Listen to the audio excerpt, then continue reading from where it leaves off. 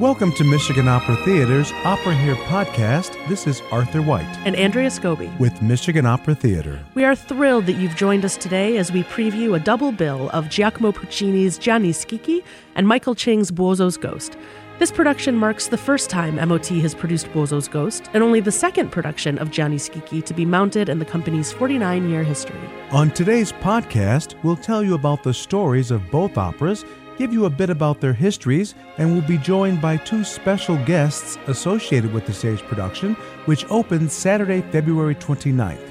But before we get started, we want to recognize and offer our sincere thanks to Jake Neer and WDET for their assistance in producing our OperaHERE podcasts. Puccini's Gianni Schicchi is an Italian comedic opera, which centers around the crafty and cunning title character, a historical figure who's mentioned by Dante in his Divine Comedy. The opera is the third and final part of Puccini's Il Trittico, three one-act operas originally intended to be performed together in a single performance. It premiered at the Metropolitan Opera House in New York on December 14, 1918, and it was an immediate hit. The action opens in Florence in 1299 at the home of the wealthy Buoso Donati, who has just died. His family, including cousins, nephews, and in-laws, gather around to mourn his passing, but they are more interested in learning the contents of his will, and this begins a frantic and exhaustive search of the house. Buoso's nephew, Rinuccio, locates the will, and as the relatives read it, they learn Buoso has bequeathed his fortune to the church. This news does not go over well, but suddenly it occurs to the family there might be a way around this will. Rinuccio suggests the one person who can help them get around this will, legally or illegally, is Gianni Schicchi. Rinuccio is advocating for Schicchi because he is in love with Schicchi's daughter, Lauretta, and he wants to marry her. The family is dead set against involving Schicchi because he is an immigrant from the peasant class who can't even offer a dowry for his daughter's hand. Rinuccio defends Schicchi by telling the family they must open their minds to new ideas in his aria, Avete torto, you're mistaken.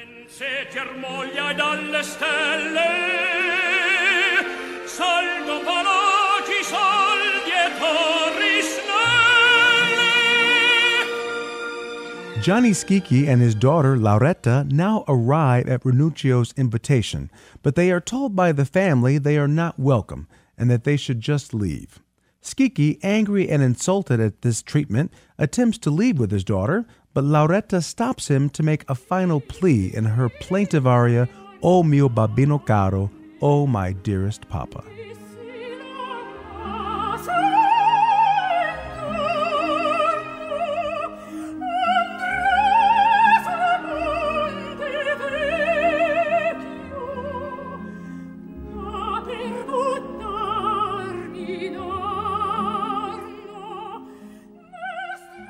Schicchi, moved by his daughter's request, agrees to take a look at the will.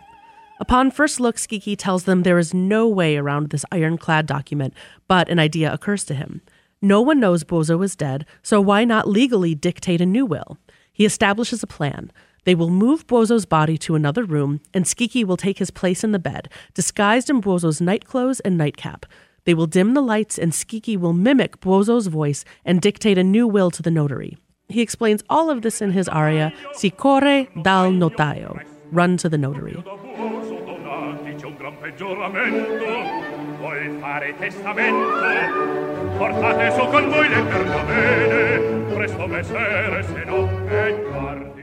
The family is thrilled with Schicchi's plan, and they begin their own scheming. Each approaches Schicchi privately in order to bribe him to leave them Buoso's most valued possessions, his house, his mills, and his mule.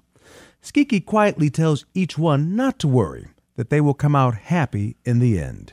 Before the notary arrives, Schicchi explains to the family members the grave consequences of falsifying a will, banishment from Florence, and the loss of a hand. The notary arrives, and Schicchi begins the dictation of the new will. He grants the family their minor requests, but when he gets to the house, the mills, and the mule, he leaves those to his devoted friend, Gianni Schicchi. Furious, the family can say nothing in front of the lawyer without incriminating themselves in this scheme. But once the notary has left, the family shows their outrage. But Schicchi kicks them all out of his new house. Now that Schicchi has money, he can afford Lauretta's dowry, so she and Ranuccio can marry. The two sing their love duet, Lauretta Mia.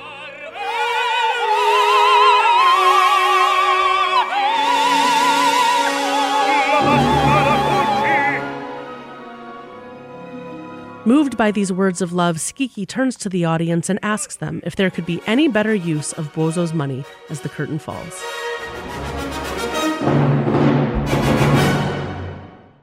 And so that's the end of Gianni Schicchi, but just the end of Act 1 for us. This is, of course, a double bill, so we'll have more on Buoso's Ghost in a minute, but I just love this plot of Schicchi. I think it's so funny, it's so clever.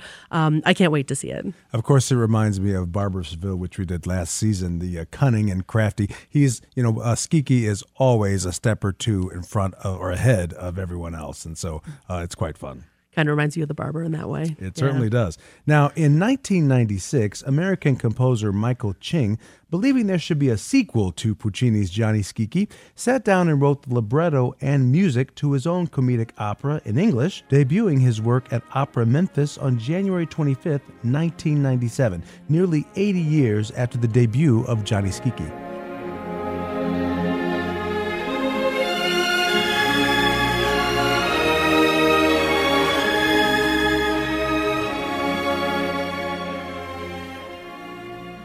The action takes place 2 hours after the events in Gianni Schicchi have ended. We first see Lauretta and Ranuccio arm in arm, planning their future. A proud Schicchi looks on as the couple leave to buy their wedding rings. Schicchi sits down to enjoy some food left behind by Buoso's family, but discovers the food and drink have been poisoned, which means Buoso was murdered. Schicchi now hears the family approaching the house, and he scribbles a note and puts it in Buoso's nightshirt. The family arrives and accuses Schicchi of murder. As tensions rise, but before violence ensues, the magistrate arrives to prosecute the case. Schicchi defends himself vigorously and falls sobbing over Buoso's body. He pulls the note from Buoso's nightshirt and reads it aloud, stating that Buoso has committed suicide.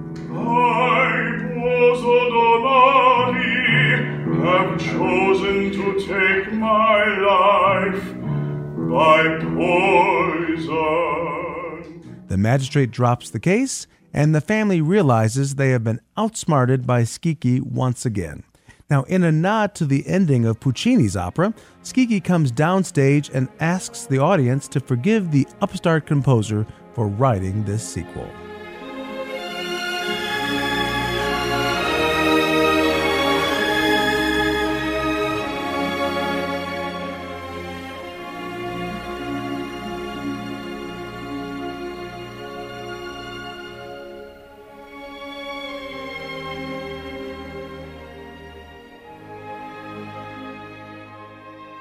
That's such a great nod to Puccini's ending, the Schicchi coming downstage again, addressing the audience again. It's just this great dramatic callback to the original piece. It kind of brings the whole thing full circle. Yes. This sort of breaking of the fourth wall right at the end. Definitely. There's some musical recognition in Buoso's Ghost of Puccini's writing, and so that dramatic recognition too, I think, is just really funny and really clever. Right. And speaking of Michael Ching, we are so pleased to welcome our podcast guest, who's an American composer, conductor, and music administrator.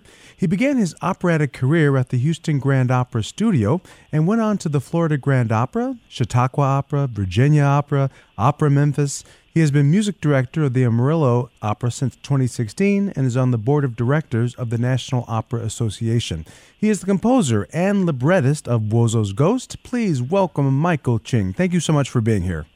Thank you. I'm glad to be here. Can you tell us, what was your earliest association with Schicchi? Well, let me see. Probably in the early 90s, we got the chance to try to do Gianni Schicchi down at Opera Memphis when I was the general director. But actually, there's one time before that. The very first time I heard Gianni Schicchi, I was still in college. I was at Duke University, and there was a production by a company called the National Opera Company, and they did it at a small theater in Durham, North Carolina. They did it with orchestra. And the one thing I remember that was really funny at the end of the show is that while Gianni Schicchi was giving his very final speech, he got upstaged by a cat. a cat walked onto the stage. And was it a black cat? Yep. Well, it wasn't a black cat, but it was a very, it was an upstaging cat. I mean, and any kind of animal that you put on stage upstages any person. And so Gianni Schicchi was kind of wondering what to do with it. And he kind of kicked at the cat, and the cat just kind of wandered around and then finally wandered off the stage. So anyway, I think that was my first exposure to Schicchi. But when we were planning on doing it at Opera Memphis, Opera Memphis was a middle-sized regional opera company, not as big as the Michigan Opera Theater.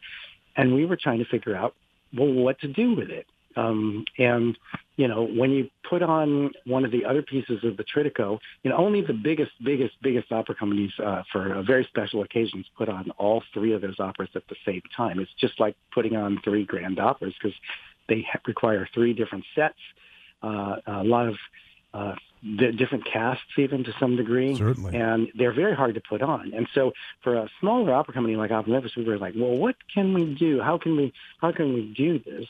And the idea of a sequel came up. And it was partly due to the fact that we were doing joint auditions with the opera company in Chautauqua and Miami at the time. And so we would be sitting around at breakfast, usually, doing the usual kind of shooting the breeze about opera. And the whole subject came up about what happens to opera characters after the opera is over. What happens to, Lieutenant Pinkerton's marriage in Madame Butterfly. How does that go? Is it a mess? What happens to in La Traviata to Alfredo and his father? I mean, do they get along after Violetta dies, or is it just a bad scene? And and then we were talking about the Schicchi, and what happens to the Schicchi family or whatever. And we came up with this idea that maybe the Schicchi family really murdered Uncle Buoso by, the Donati family, not the Schicchi family, the Donati family poisoned Uncle Buoso. And that became the premise of this sequel, Buoso's Ghost. Did you feel any pressure to continue the sequel in Italian, or was it always in your mind going to be in English? Oh no, we never thought we would do it in Italian, and it switches to English. I don't remember. Is your first production, the Schicchi is going to be in Italian, and then the Buoso will be in English, or will you do both of the operas in English? They'll be in English. In Italian. I'm sorry. Yes, the first will be in Italian. Yeah. Okay. Yeah. I don't think the audience will find that too difficult to make that switch. But that's a fairly common question, Arthur, that people ask American opera composers. It's like, do you write operas in English?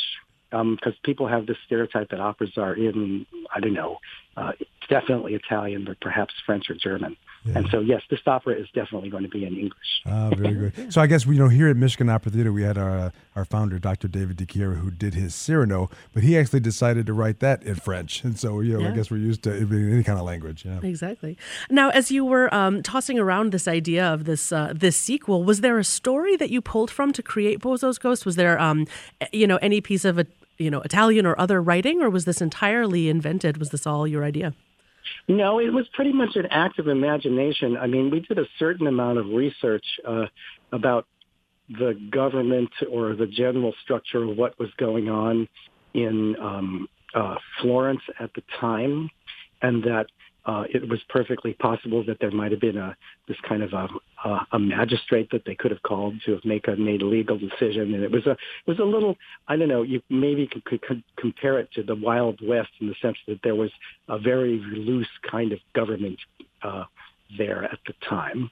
Musically, I was going to ask you, there are echoes of Puccini within Buoso's Ghost, but I also know that there are sounds of Sondheim, as you just mentioned, some Mozart. I've even heard some here American pop sprinkled throughout the score. Can you talk a little bit about the musical landscape of the piece? Yes.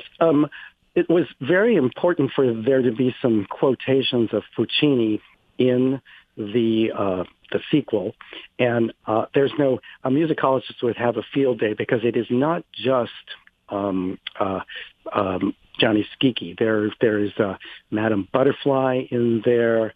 There is a very famous piece called Suicidio from Ponchielli's La Gioconda that is quoted in there.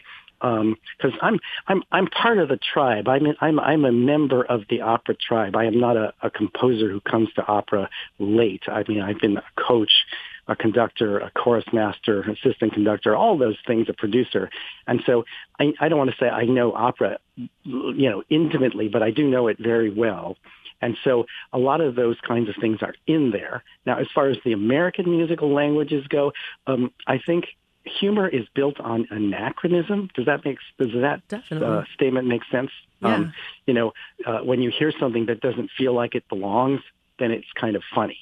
And so some of the ways the jokes are built is that there's this kind of, a cappella gospel sound to part of Buoso's Ghost. There are things that may sound like Prokofiev or Shostakovich. There are pieces that sound like, Carlisle Floyd, one of my teachers. And so there's a deliberately eclectic musical language for me. I really enjoy writing eclectically, and theater writing gives you that chance to do that because you can just, flop around or move around to whatever style that feels right for the particular dramatic moment. I was going to tell you, a smile did come to my face when the La Gioconda moment happens toward the end. Good for you. Very funny. Very funny.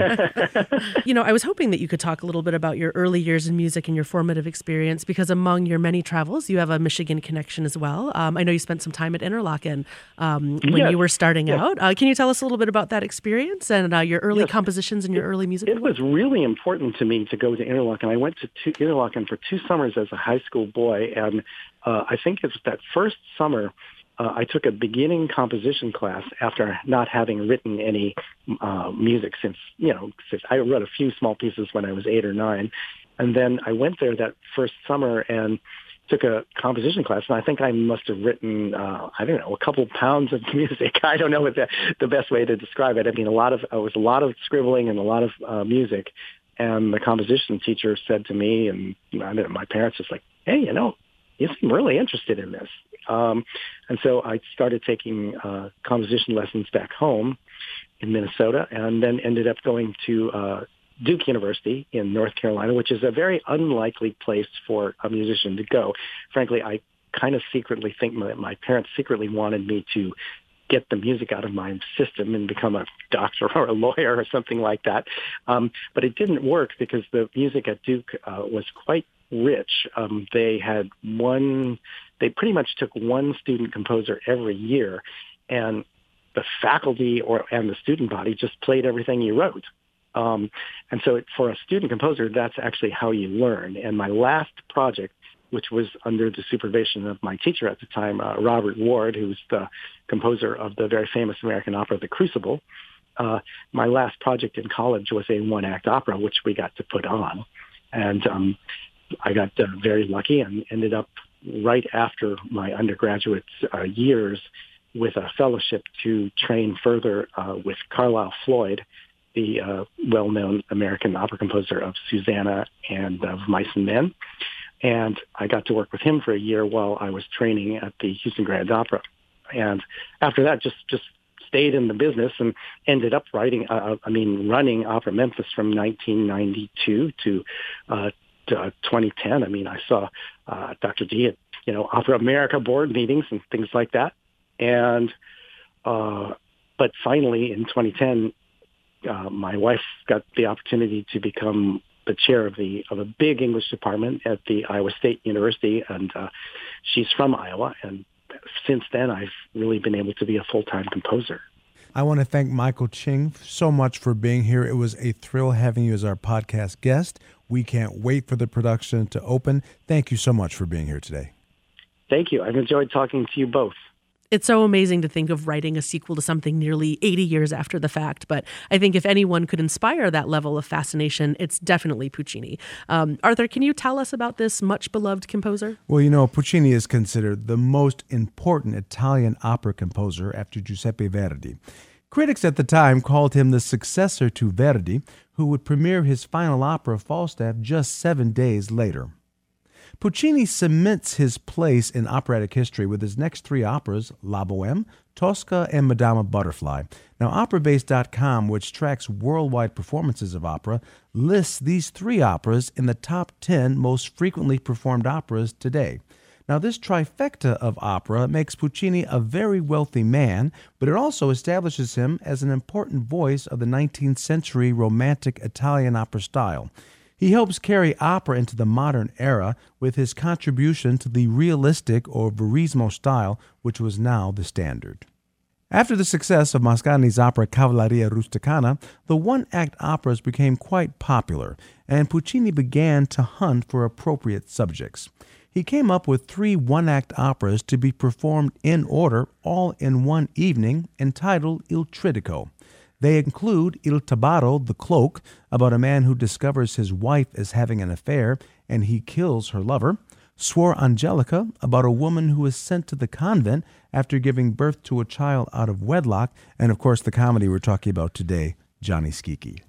At the premiere in New York in 1918, critics hailed Schicchi, specifically the aria O mio babbino caro, but were quite unenthusiastic about Il Tabaro and Suor Angelica.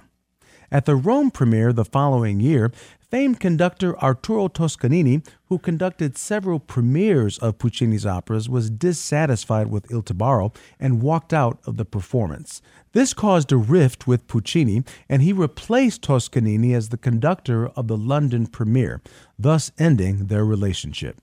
However, 4 years later, when Toscanini conducted a revival of Manon Lescaut at La Scala, the two men reconciled. This would prove vital because a few months later in 1924, Puccini is diagnosed with throat cancer before having completed his final opera Turandot. Shortly before his death on November 29th of that year, he met with Toscanini and begged him not to let Turandot die. It was Toscanini who pushes the completion of the opera by Alfano, and he conducts the premiere of Turandot himself on April 25th, 1926. We might have lost one of Puccini's masterpieces forever had it not been for Arturo Toscanini. Arthur, what are you most looking forward to about this double bill? I'm excited not only because we return back to Puccini, which of course I love. Puccini is one of my favorite composers, but also because of Michael Ching's piece. He spoke earlier in our interview about sort of incorporating all these different styles and even these particular operatic moments. He talked about La Gioconda, which is an hysterical moment. So for those big opera lovers, you will see all these things sort of pop out. So that's very, very exciting. It's also, what I like about it is it's very tuneful, but it also is very direct. The story doesn't really hang or it's constantly in motion. You're constantly moving ahead. You constantly, if you could miss a line, so you have to really be in tune to what's happening on the stage. And this is very, very, very funny. And of course, as we talked about before, breaking the fourth wall is always hysterically funny, especially the way I've seen it staged. So I'm just curious to see how we are going to stage it. I know it's going to be something that's probably going to be unique and probably a lot of fun. Yeah. I'm definitely excited about the comedic aspect of this. I think, when we think Puccini, we think these grand, very dramatic operas, most of which don't end happily at all. I think I read somewhere saying, so many operas end with a death, but Gianni Schicchi starts with one. That's right. And, but in a funny way. I mean, I only mentioned that comment to say that everything about this is kind of funny and different for opera, for Puccini certainly. And I'm just really glad that we'll have the chance to have this, kind of lighter comedic night out at the opera. Yeah, and it's kind of funny, in difference, we so often have, death and tragedy and suffering. So it is fun to have something comedic. But even unlike Barbara of Seville, Buoso's body, you have this dead body sort of sitting on stage for a good portion of the time. So it's kind of a dark, comedy. We'll follow up Sweeney Todd in excellent fashion, right? Exactly. So, he kind of started these kind of dark comedies. You don't really see it. Usually it's either very comedic or not, or very serious. And so to kind of have this kind of walk between two worlds of this kind of dark farce is a lot of fun. I love that. New and different. And I'm also really excited that this production will star members of the Michigan Opera Theater Studio.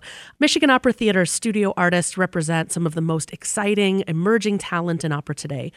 Supported by a major grant from the William Davidson Foundation, MOT studio artists come to Detroit from all over the country. They spend 1 to 2 seasons with MOT, taking roles in our main stage productions, giving performances in the community, and of of course, taking the lead roles in one opera each year, this season being Gianni Schicchi and Buoso's Ghost.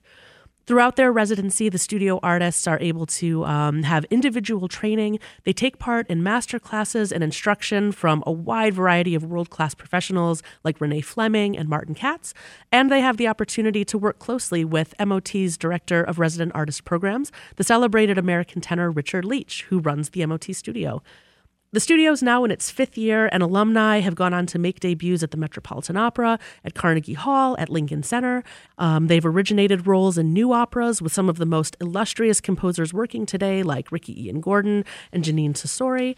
And we are always so excited to see them on stage at MOT and then to see where their careers take them next after they leave us. No doubt. Now, in 2015, MOT invited celebrated tenor Richard Leech to head the studio resident artist program. Now, he hails from New York. He rose to the top of the opera field, singing leading tenor roles in all of the major opera houses of the world. He made his Metropolitan Opera debut in 1989 as Rodolfo in La Bohème and remained with the company almost 25 years, singing over 175 performances. His love, knowledge, understanding, and know-how of the opera field have been invaluable to our young artists as they work and strive to have important careers in opera. Here to talk to us a bit about the Michigan Opera Theater studio artists and their production of Gianni Schicchi and Buoso's Ghost, welcome operatic royalty, Mr. Richard Leech. Thank you for being here, Richard. Good afternoon. It's so nice to be speaking with you, Arthur. I think I need to hire you as my new publicist. Wonderful. It'd be a perfect job for him. Now, Rick, you grew up in Binghamton, New York. As Arthur mentioned, your father was an engineer for IBM. How did you come to music? Well, it's interesting. I other than listening to some Mario Lanza records that my dad had, I was never oriented toward opera at all until a junior high teacher said, "Kid, you should be taking voice lessons." And we happened to be neighbors and friends with the president of the board of Tri-Cities Opera here in Binghamton, New York. And I ended up going and having a lesson with Carmen Savoca, one of the founders of the company, and the teacher, who said, "We don't teach children." But he ended up taking me as a student, and thus began the story.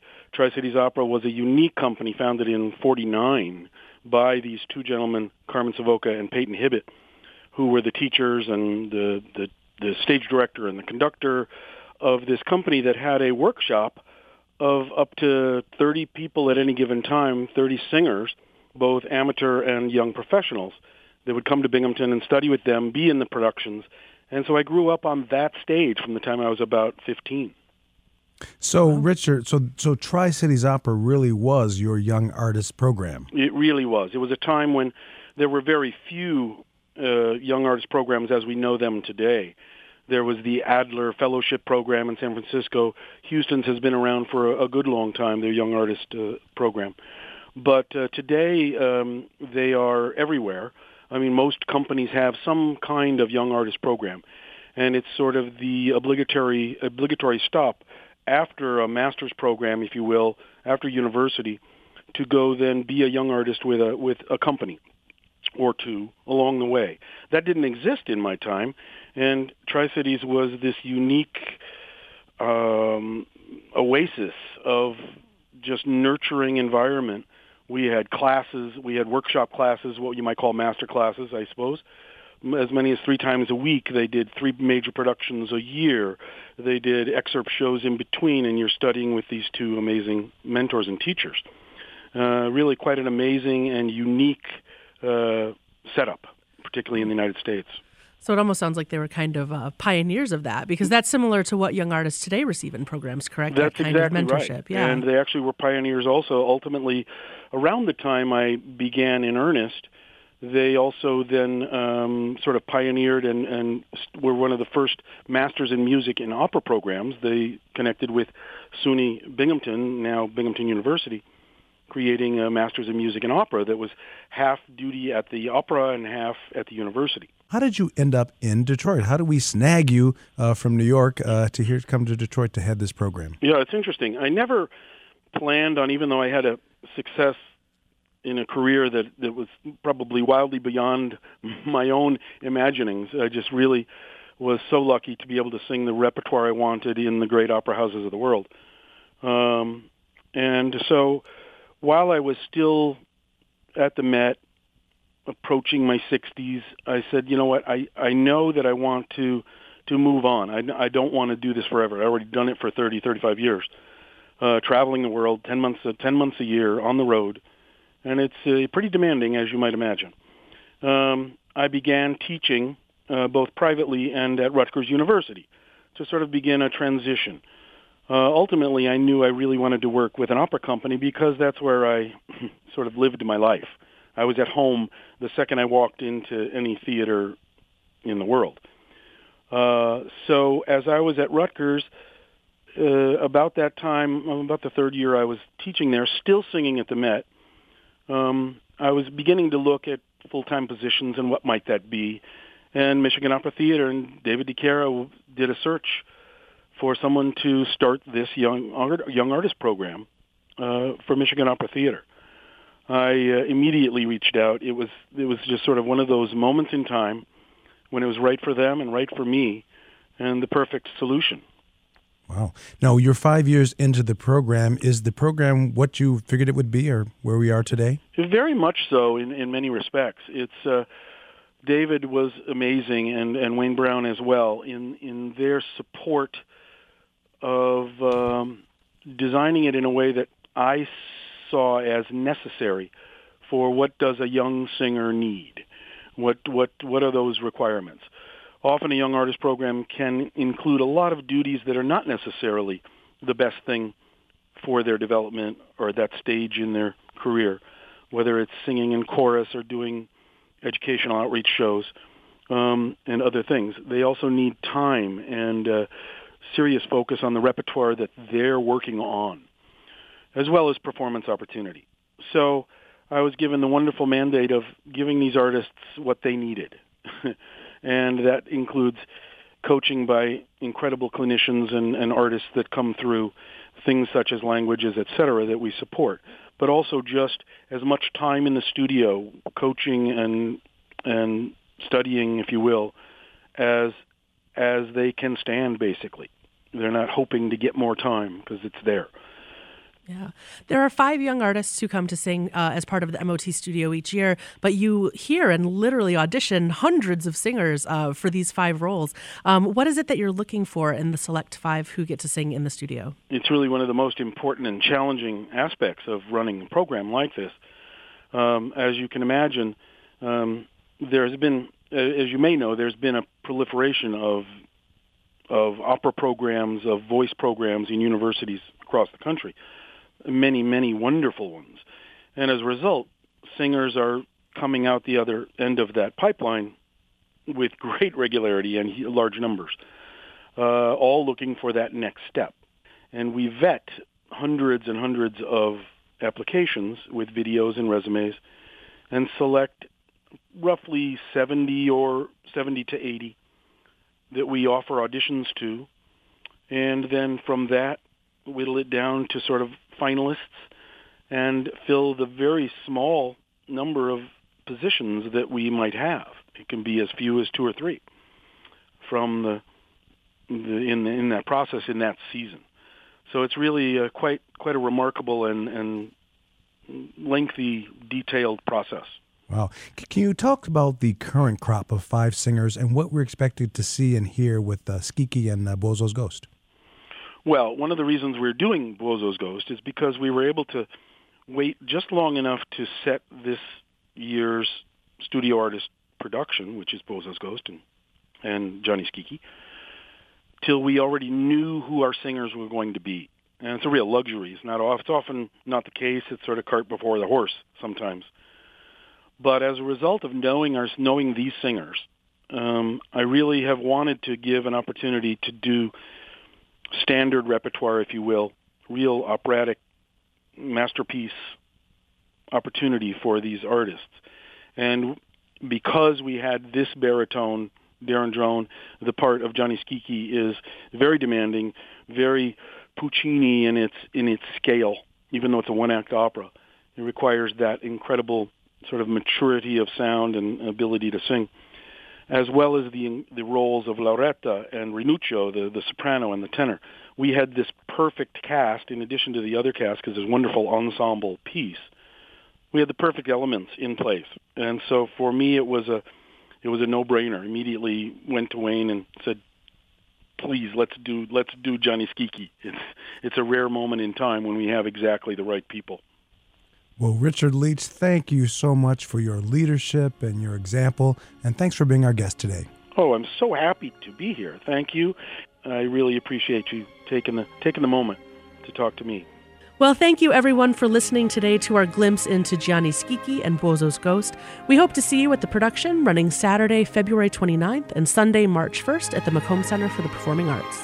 To purchase tickets for this production or to find more information about the operas, visit our website at michiganopera.org. You can also connect with us on social media. Find us on Facebook, Instagram, and Twitter. Thanks again to Jake Neer and WDET for their assistance in producing this podcast, and we'll see you at the opera.